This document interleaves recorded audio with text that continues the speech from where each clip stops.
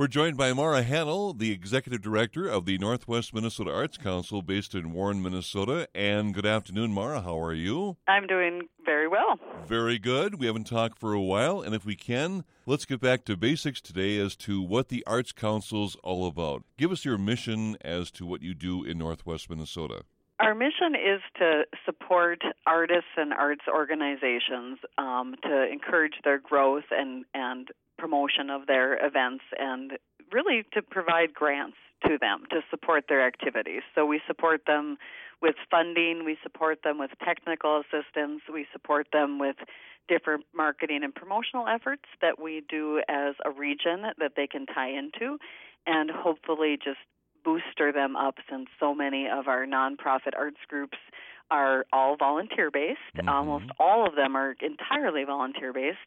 And then, of course, our individual artists in our area do need help from time to time with workshops and some professional development, because they're entrepreneurs in their own right to run their small businesses, and they need those skills as well as the skills that they've garnered through their arts technique and different things that they've learned through time. We've had the Arts Council on the air here on Pioneer now for 4 years, Mara. It's been that long. 4 years. Oh, yes. Wow. Yeah. That's fun to think about. Yeah, Yes. 4 years. And I think of the Arts Council, this is my own 2 cents, as a resource for many reasons. Well, we definitely are a resource. We try and provide stability to the area, and just that overall resource of services and the person. You know, like I've been the executive director, so I have a long tenure with the Arts Council, and I see the 7-county area that we serve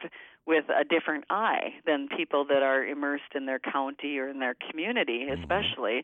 So I can draw some connections across the different networks that exist in our area. And a lot of cities call our organization because we have a nice tie with the Regional Development Commission here. I'm in the same space as them, as in Warren, and we're able to make a quick connection with city leaders and with county leaders, and then they're able to think about their fairs and festivals, public art, different ways of enriching their community through quality of life arts, you know, that kind of focus. So we do serve as a resource for that, and our resources have grown with the addition of our 2 main contract staff. I employ 2 people throughout the entire year now that do service for our Arts Council, and one is Therese, who runs our gallery in East Grand Forks, which is a great service that we provide for showcasing. Yes. And she lines up artists to be in that space. She organizes their receptions. She coordinates our side of the Art and Wine Walk in Grand Forks, and just really does a great job over there. And then Therese is complemented by Maureen, and Mo does all of our promotions and marketing effort, and she works with you to line up our radio interviews, which have been wonderful. So, she does a great job, yes. And you mentioned the 7-county area. Which counties are involved, Mara? We serve up by Canada. We serve Kitson and Roseau, and then Marshall, Pennington, Polk, Red Lake, and Norman. So Norman County goes down to kind of butt up to the county that serves Moorhead is not our county, but right above that, serving Ada, Gary, Twin Valley, Halstead, all that area, that's Norman County. Now, summer's here and lots of activities and festivals and events going on. And how is the Arts Council supporting those in the area? We had large grant rounds that occurred through all of the late winter into spring, where the arts groups in our area applied for grants to put on the shows that they're doing and the festivals that you're watching the announcements for throughout our whole region. Yes. So every county and many communities applied for activity that's going on right now. The theater seasons that are going on in War Road, in Thief River Falls, and other areas, and the pocket shows that are here and there in Fosston and Crookston, you know, throughout our area, those are all funded through grants through our organization. So it's fun to see the activity going on. Lots of school summer activity. That's a few big art camps for kids. Those were funded through our office, some of those. Summer theater camps for youth. We see those applications come in. there's some public art being created right now that'll be dedicated and revealed at the end of the summer. So it's fun to have that. I know Goodridge is an example of a community that's been applying for sequential grants leading up to their bigger celebration that occurs or has occurred maybe this summer. So it's fun to see activity that's kind of built up over a couple of cycles of years of grants have a little closure this year, this summer. You mentioned grants now. Any deadlines coming up in the short term? Yeah, we do have our August 1st deadline. It's right around the corner. We don't always have lots of applications in that deadline, but we consistently hold it. So that's our Arts Project Grant and our Arts Legacy Grant, and those are available online.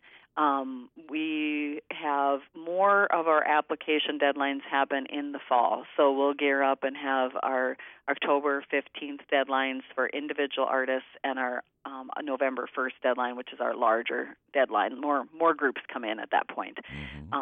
And then a couple of programs, Ron, just keep going all year round. So our quick turnaround grants for artists, those are $500 grants for adults to apply, and they are ongoing.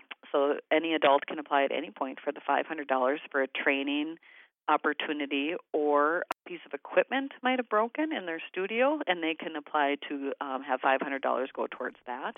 And we have our residencies for schools, and we'll run that program the same way. So every school district in our area on a first-come, first-served can apply for up to 2 residency grants that have no cash match to them, and they can receive $2,100 for anything that doesn't have a lot of supplies cost to it. And if it has a supplies cost, for instance, they're bringing in a visual artist, then we give them an extra $400.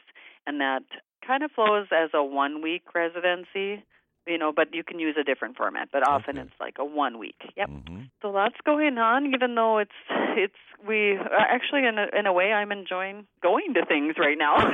So I'm out and about enjoying what our arts groups and artists are doing this summer, So seeing the fruits of your labor, right? Yes, absolutely. Wonderful. Yep. Well, to find out more about the Arts Council and the services they provide and events going on, again, check out their website. It's maintained by Mo Regalato. She does a great job.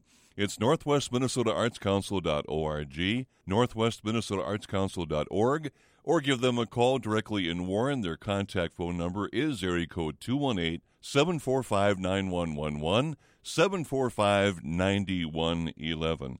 It's been a joy again, Mara. Way too long, and hopefully we'll talk soon, all right?